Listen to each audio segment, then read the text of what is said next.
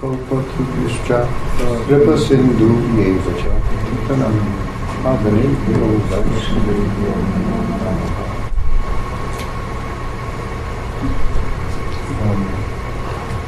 By the time when I became a devotee of Krishna, I'd had a number of years of graduate school in religious studies under my belt. And I did a weird thing for a graduate student. I went native. That's a whole other story. I went myself in the religion department when that happened. But because, in those days, none of us ever wore, once you were a devotee, you didn't wear, carnal clothes at all. So I showed up in the religion department as a teaching assistant. That's another story. But it was very interesting to me,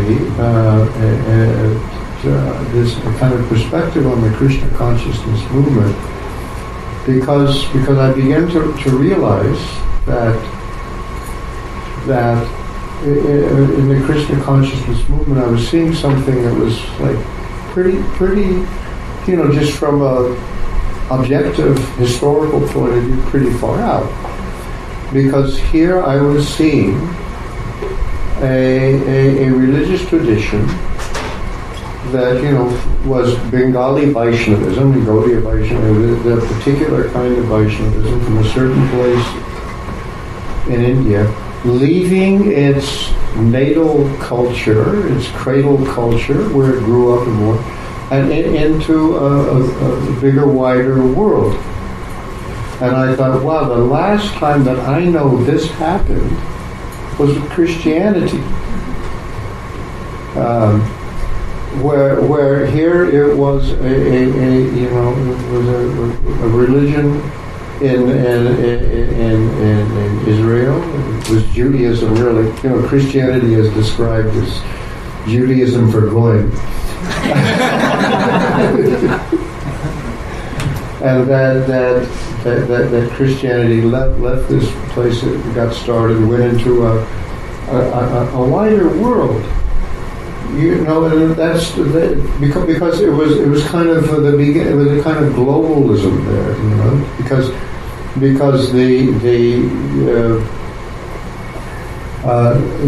nobody spoke Hebrew, and in fact, a lot of Jews didn't know Hebrew because they were out in what's now Egypt, and they were all speaking Greek. That was the Greek part of the Greek-speaking part of the Roman Empire, and what we have is the Old Testament was done by rabbis translating Hebrew into Greek so that the Jews could understand it, So it was like this moving into a different culture.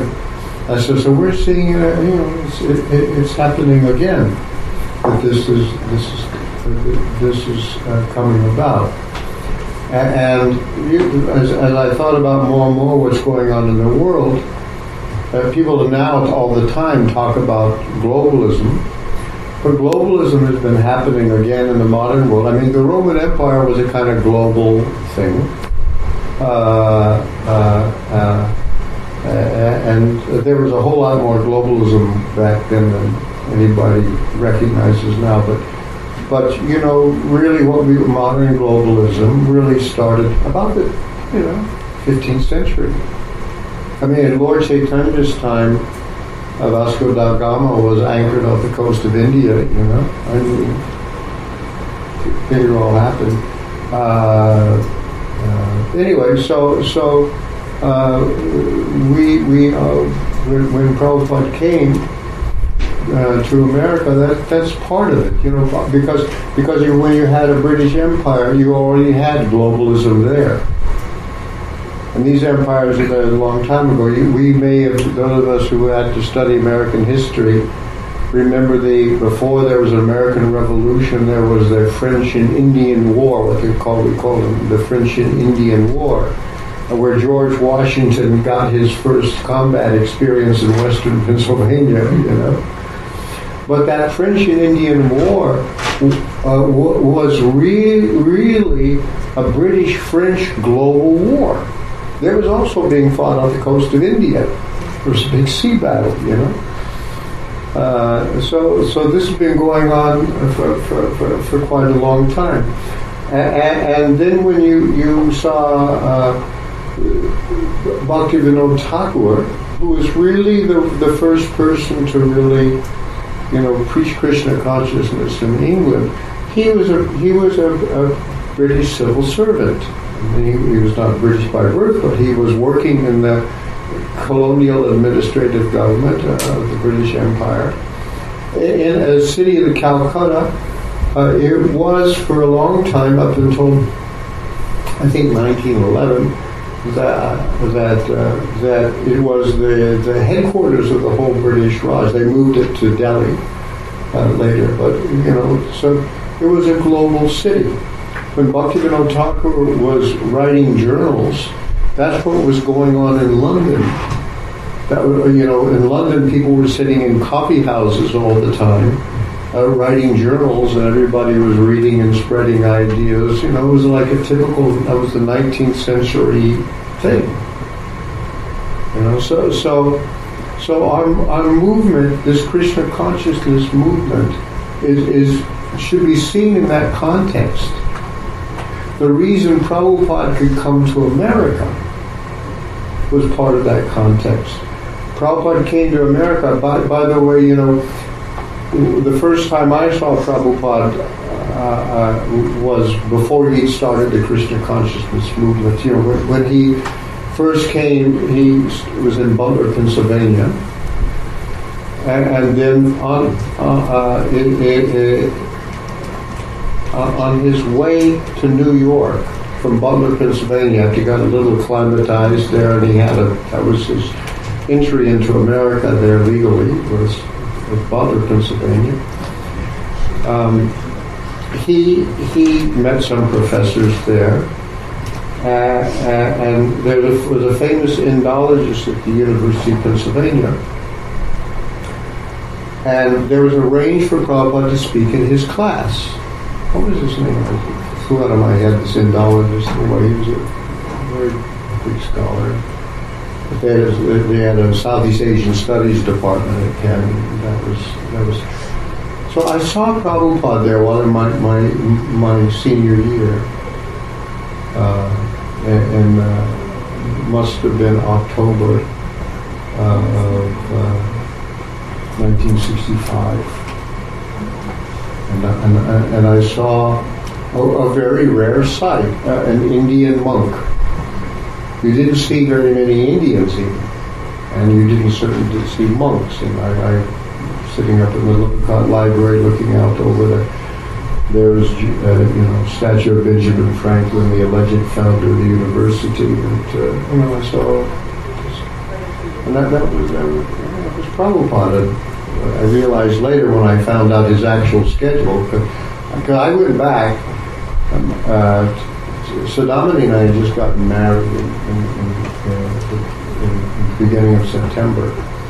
Between our junior and senior year, it was such a quaint, old-fashioned thing to do. The Dean of Women had us for dinner, but it wasn't because I was pious; because she was. I was all excited. I saw this Indian monk. I couldn't take my eyes out of him. He looked so clean, so pure. I want to be just like him. Really, that was my reaction to that Prabhupada was here. And then he went to New York, and there are very few Indians in those days in America, because that was the same year the immigration laws changed. And then Indian people started to come to America in India.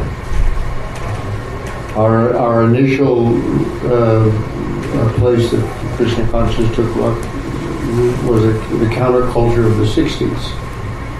And that was, you couldn't preach to anybody over 30, we thought. They were not interested, We were the far, the hippies were far out. I mean, to see a guy with long hair, was like a very transgressive in those days. And of course, all the real American thing was to have very short hair. Suddenly it was long hair. And then you had the Hare Krishnas, very short hair, and then this long... In the early days, by the way, in ISKCON, people didn't know you're supposed to knot a sika. And these people wanted to have long sika. People it was all shaven, and then the long part went down to your waist, if possible. We've been through many changes. So we were very far out. I mean, people joined us. You sort of had, it was a two-step process. You dropped out of the main culture into the counterculture, and then you dropped out of the counterculture into the Hare Krishna, and then you became more straight than the straight people. And it's amazing Prabhupada came at the right time, But he was continuing something that started long before. Bhaktivinoda Thakur starting to write in English, writing a journal, keeping a journal, sending these Bengali journals, writing something in English. He could think of himself sitting in Calcutta as part of a bigger cultural enterprise. And so that was formed. And then Bhakti Siddhanta Saraswati Thakur took his major journal, the Sajjanatoshini,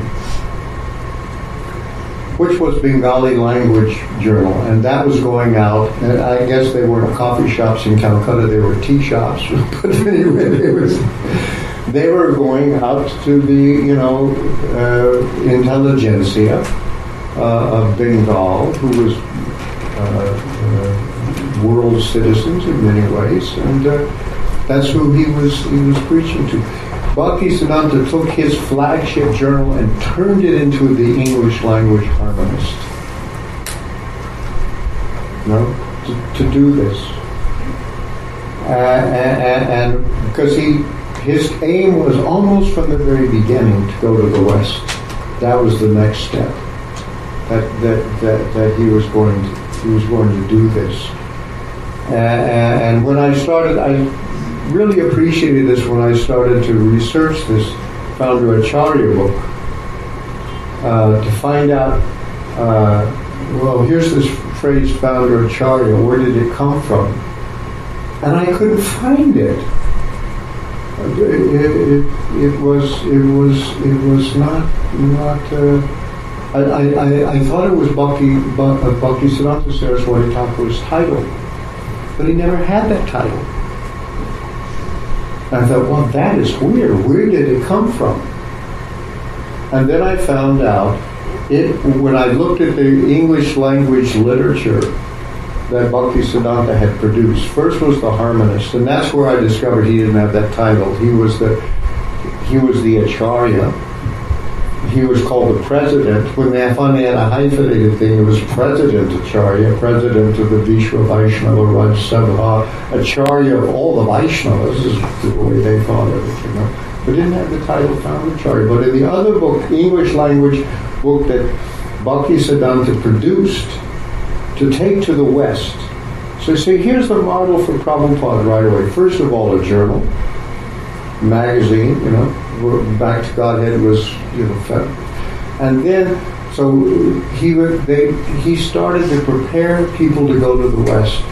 So their idea was, we're going to really put, this is such, Krishna consciousness is such a high cultural level that people that will be able to appreciate it are the most educated, sophisticated people. So Bhaktisiddhanta's right-hand man for English language preaching, Nishikant Sanyal, who was a professor of history at Ravenshaw College. An Indian college has a name like Ravenshaw. Why? Because there's an Englishman named Ravenshaw who's founded this college, and it was an English medium college. It was in Orissa, at Cuttack. And he became Bhaktisiddhanta's right-hand man for English language preaching and writing. Prabhupada actually refers to him as the editor of the Harmonist. Bhaktisiddhanta actually was always listed as the editor and refers to as the editor. But Nishikant Sanyal then was writing a book, that is Sri Krishna Chaitanya, which we managed to get a real original copy of. And that was amazing to me. It was printed in Madras. They waited to leave to England. The three preachers that went to England, they had that book in their hands.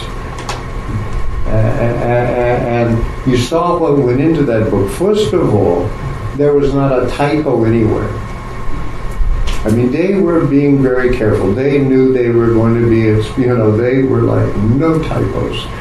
First class paper. I mean, it's printed in Madras in, 1932 or something, First class paper. The original binding was still on the book. We got it from a university library, original copy. I tried to get it from India, but they had edited it, so we got the original one. And very sophisticated writing. I mean, really not easy to read. Again, they were looking for a high-class language, high-class audience. And that's where the term founder acharya is used with a hyphen. That weird English, Sanskrit hyphenated compound for the four sampradayas, acharya, Madhvacharya, Ramanujacharya, and Nimbarka Vishnu Swami. These were the founder acharyas. And then I was shocked. Wow, Prabhupada, Bhaktisiddhanta didn't have that title. Prabhupada took it. What's going on? It's like a real mystery to me. How can he do that? And then as I read the journal, I found out that 2 times articles written by Nishikant Sanyal, you can tell by the style that their editorial force, even there's no name on it, but twice Bhaktisiddhanta is referred to as the founder acharya. And my conclusion was that title was being prepared for him. And he was planning to go to the preachers left in 1933 for England. They had money for land or for a temple in London. The Maharaja of Tripura, the Maharaja Tripura was going to give them money. They were going to start a temple in England.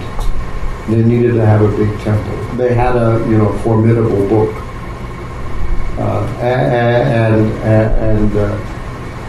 my conclusion was Nishikant Sanyal was preparing that title for Bhaktisiddhanta because titles in the Gaudiya Math were not casual. I mean, Prabhupada's title of Bhaktivedanta was awarded to him as a ceremony. But he gave all kinds of titles. Nishikant Sanyal had a title, Bhakti Sudhakar, that was given to him by Bhaktisiddhanta at a ceremony. Every year they had a ceremony where they awarded people's titles. So this was the culture. This was the culture. So with Nishikant Sanyal, 2 places, 33 and then in 36 refers to Bhaktisiddhanta as founder acharya. My conclusion was that his plan was to go to England when there was a temple there. That was his plan. People were asking about when are you going to go to the West. And at that point, he wouldn't have just taken the title. There would have been a ceremony. They would have offered it to him. Just like when Prabhupada, when he took the title Prabhupada, he didn't say, call me that. Waited till somebody asked, they were calling him Swamiji.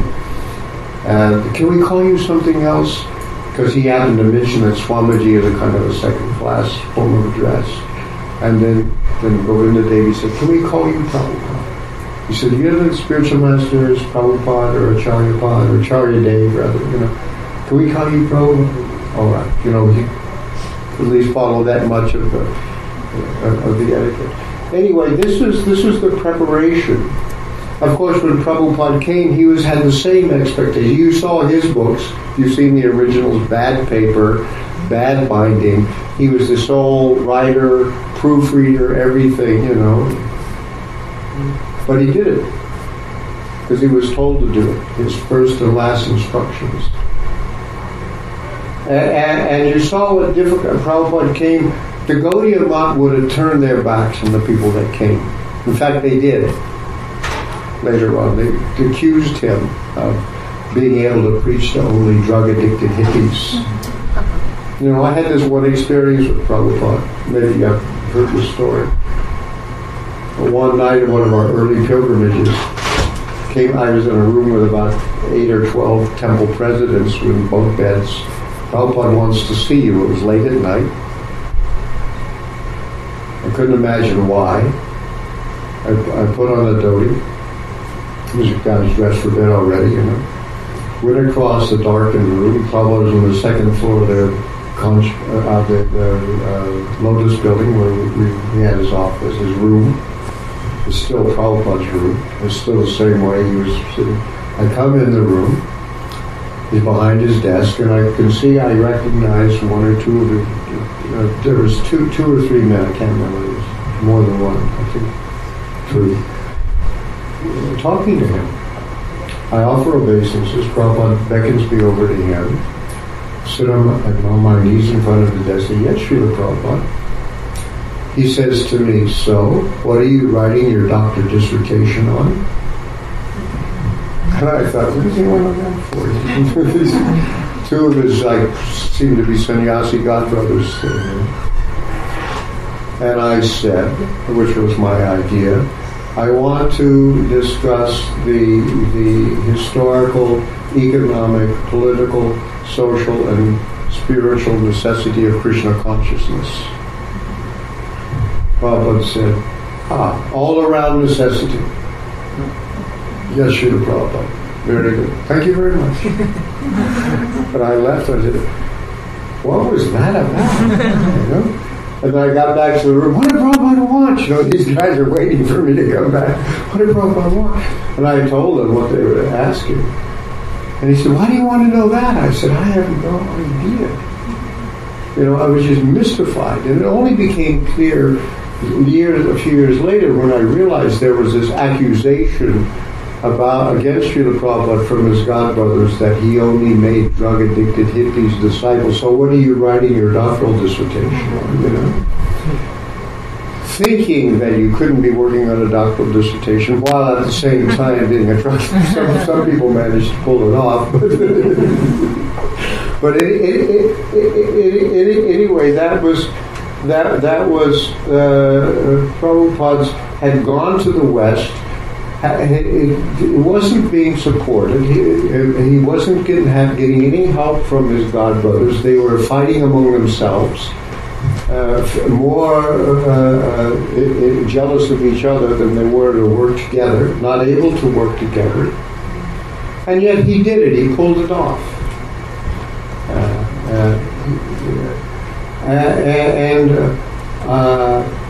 Came to the West. Bhakti Siddhanta, when I studied for that book, writing this book and reading the harmonists, I got a feeling of what the Gaudiya Math was like while it was healthy. They're so full of enthusiasm, concentrated effort, going to the West. They got them off. They launched people in 1933. Bhakti Siddhanta passed away in 36, but things were falling apart. There was already a split among the leadership, and there was contention. And Bhakti Siddhanta were doing everything to try to keep it together. And when he left, it did fracture. It split, and I can understand Prabhupada's shock, because what it was like when it was healthy was amazing. They had gone that far. Now Krishna's in charge of timing. In 1933, the year they went, the beginning of 1933, Hitler was appointed Chancellor of Germany, and by the end of the year, the Reichstag gave him dictatorial power. So all hell was about to break loose. Pause everything for World War II, and a huge death rate, and something like that, and sudden recovery. So I used to think, wow, Prabhupada had come 10 years earlier. He came at the right time. He was always saying, my Prabhupada, he said, Prabhupada, my spiritual master, told me when I was a young man, this is Prabhupada's own, he said this in a lecture, my spiritual master told me when I was a young man to preach in English. But I was so entangled in householder life, I couldn't do anything until my old age. And now I've been able to do a little bit to satisfy my spiritual master. And now you're helping me so I can do something, so I have to thank you. This is Prabhupada's genuine feelings. But as Krishna is in charge of timing, and Prabhupada came at the right time. And he was very, very difficult because he had to work all alone. He had opposition. When he wanted land in Mayapur, he had God brothers were trying to stop him. That was going on. And Prabhupada was in your face when he took that title. Prabhupada, flipped out his God brothers. But he knew what he was doing. He had actually carried on. His pranam mantra is the giveaway. Saraswata. He's the Saraswata. He's the disciple of Bhakti Siddhanta. That's what he's doing. He's carrying on that mission. He picked up where his spiritual master left off and carried it on. So that's our mission. We should have... Prabhupada said in one lecture, I'm an old man and any minute I can die. So I want that you should carry this mission on. Because to some extent, he said, you have understood this Krishna consciousness. He said, so now you should carry this on. And then he said, you should have some feeling for suffering humanity. That's the point.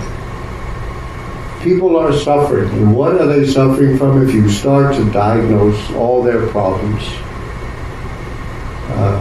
they keep trying to, is it the Republicans that are causing it? Is it the Democrats? Is it the economy that's causing this suffering? Is it the terrorists that are causing it? Is it this? Is it that? Is this? Is it sexism? Is it racism? No, you get to the root of the problem. What it is, lack of Krishna consciousness. That is the root of the problem. I'm absolutely certain about that.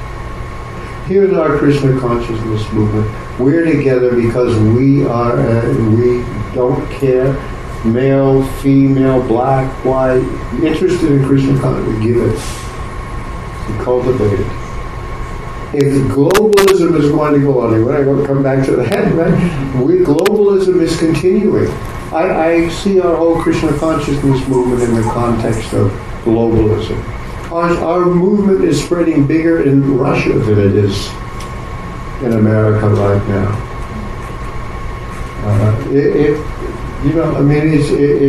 When I went back to Germany, I went to the Cologne Temple. I was a GBC there for years.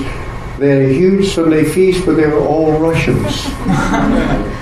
They even did the Sunday play in Russian. Because so many Russians, it's a difficult life. They're coming into Germany. Germans are not reproducing. They have to have immigrants. People are smart, know that. Harder for Germany to have immigrants because, they're one people, like German people, den Deutschen Volk. To the German people, it says on the top of their Reichstag. They're one people. So they, American starts out by immigrants practically. We're all strangers here, but in Germany, but they know they need people to come.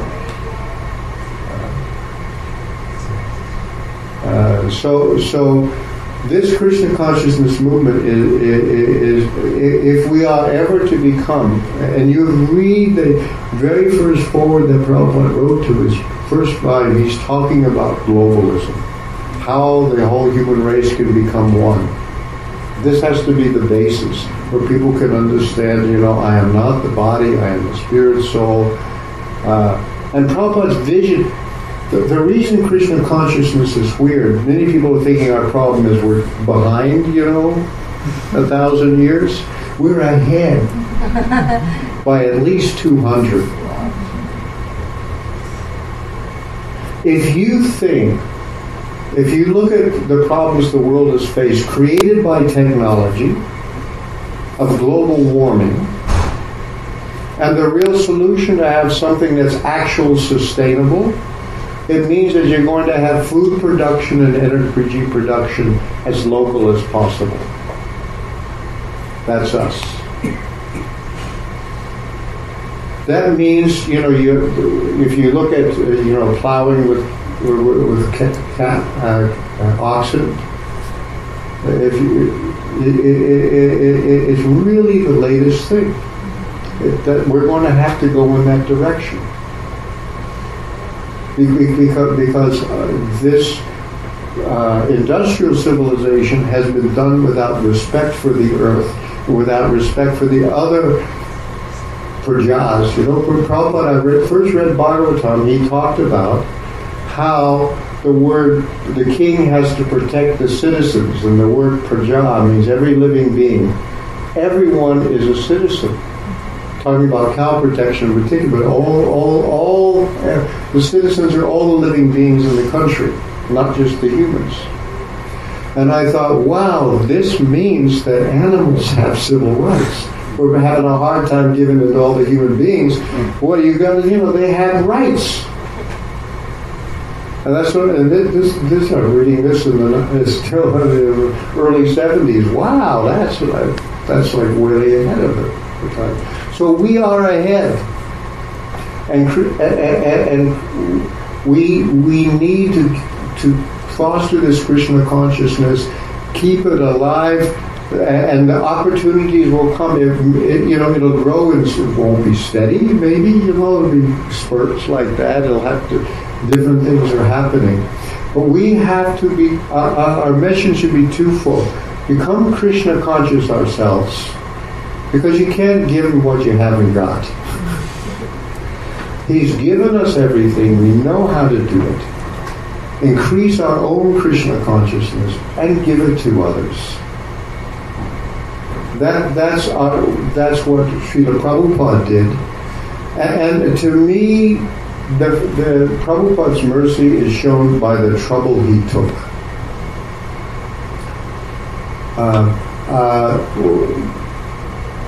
I had an interesting experience.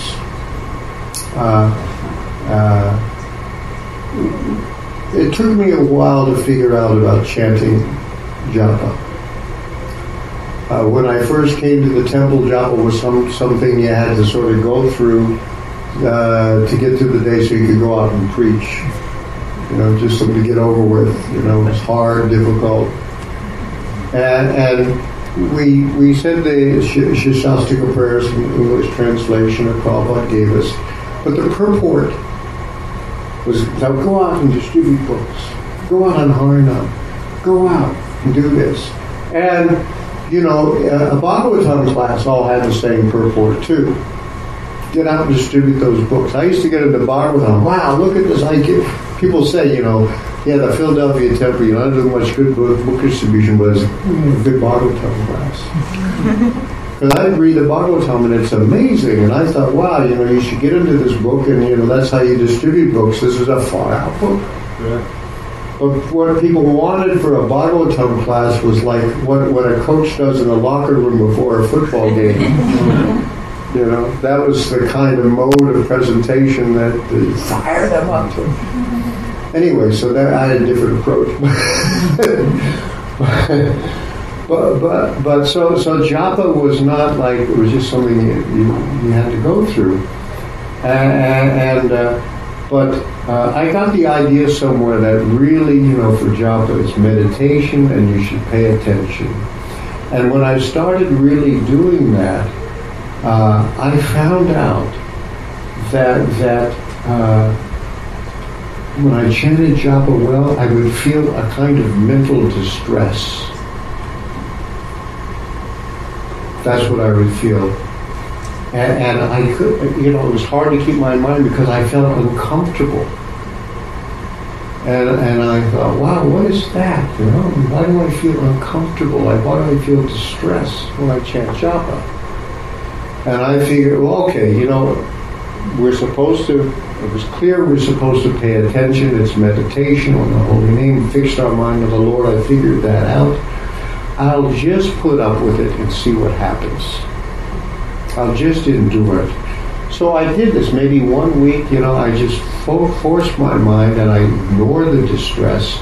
And then one day it got really, really bad and it broke out. And it was like this fountain of overwhelming grief that filled me up. And then I thought I was really in trouble. Because, but I knew right away what it was. It wasn't like just unfocused grief. It was grief that I had turned away from Krishna and come to the material world. And that Krishna was flawless and faultless and wonderful, and the act of turning away was hideous. It was just out of sheer spite or envy or something like that. And I really felt horrible. And that was the source of this grief. Now see, our motto was chant and be happy. No one said chant and feel grief.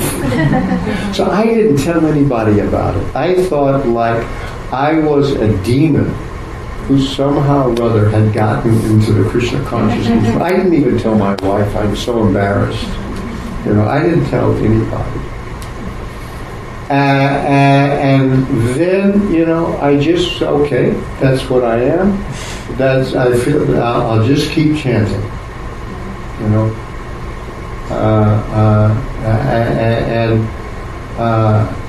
Then my next thing that I understood was that I felt I had turned away from Krishna, and that was an unforgivable crime, which is true, actually. I mean, it's a fact. Come to the material world.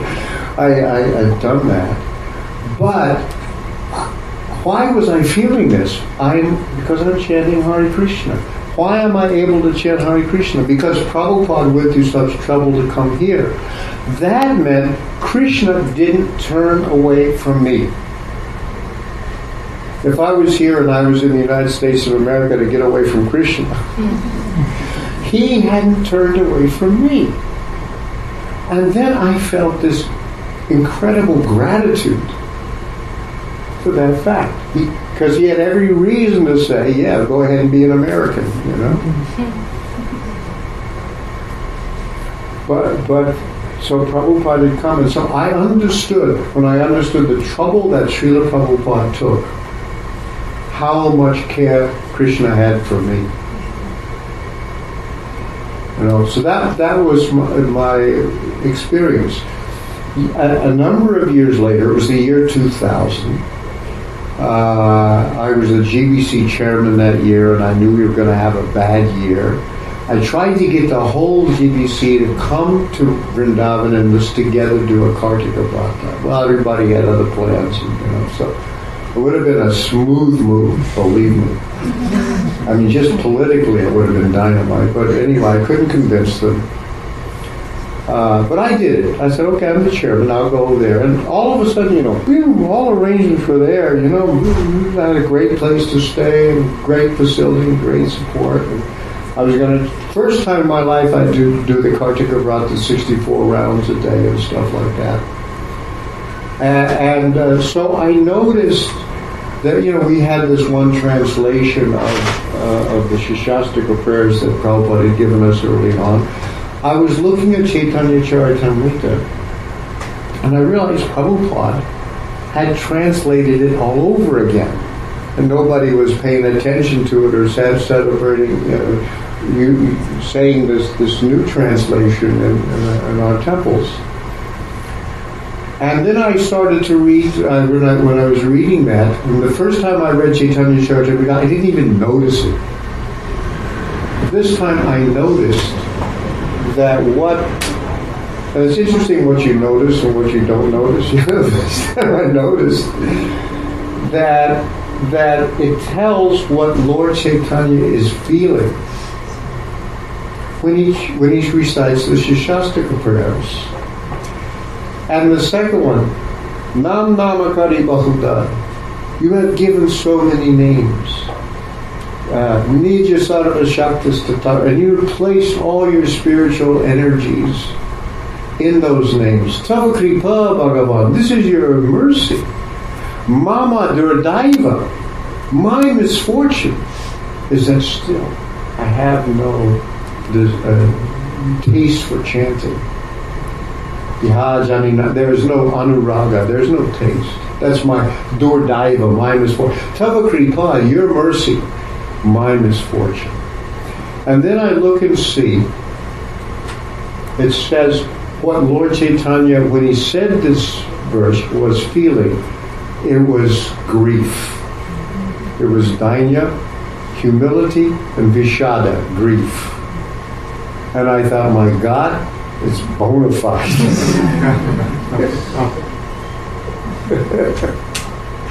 And the grief and the humility increases as he goes on. The humility especially gets deeper and deeper and deeper. So every problem is good. If we just pay attention, if we just do the basics in Krishna consciousness.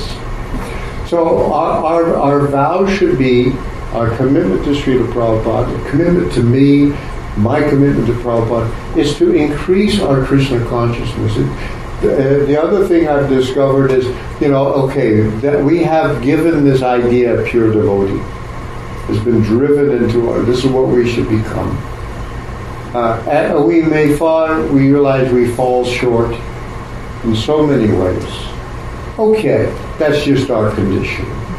We should be frank. Mama Durdaiva, okay. Dig it, I'm a fallen soul. I'm not what I should be. Here's my ideal, here's my actual. Don't try to hide it from ourselves or from others. Don't try to compensate. A lot of things we do in our movement is to compensate. It's easier to advance institutionally sometimes than to advance spiritually. And sometimes that's the substitute. It's easier to collect money or give big donations than it is. I guess how cathedrals get built. Guilt. It's all guilt money, And art. Not that I'm against the donation, but this is what we should. Wherever we are, we should be sincere. Whatever it is, whatever place we are, we should be sincerely trying to get better. Be honest with ourselves. The essential characteristic, Prabhupada writes, quoting Bhaktisiddhanta, of a devotee is Charlata, simplicity, the absence of duplicity. And you can start, because it may look, if you look between where I am now and what's a pure devotee, that's another thing. But what I do know, we're willing to strive to get to that position, to become free from our sins and offenses, we know the next step. And if you don't know the next step, if you ask Krishna to tell you the next step, he'll let you know. Take it. It's like what the Alcoholics Anonymous, one step at a day at a time. To take it one step at a time. The whole thing looks too formidable, but Krishna wants us very badly to make advancement. Take that next step, and then you'll find all facility shows up to do it. And take the next step and the next step. So really, that's my request. That's our service to Srila Prabhupada. The world, you may notice, I want to do a podcast, the title, The Myth of Progress. That is the big myth that everyone believes in. You know, the standard of advancement is the standard of the mode of passion. Read in Prabhupada's purport to Bhagavad Gita. The result, what does the Bhagavad Gita say is the result of the mode of passion? Is misery. That's coming. That's our progress, because our progress is based on the standard of the mode of passion. And when misery comes, people go to the mode of ignorance. Shoot up, whatever, you know. And you can understand that.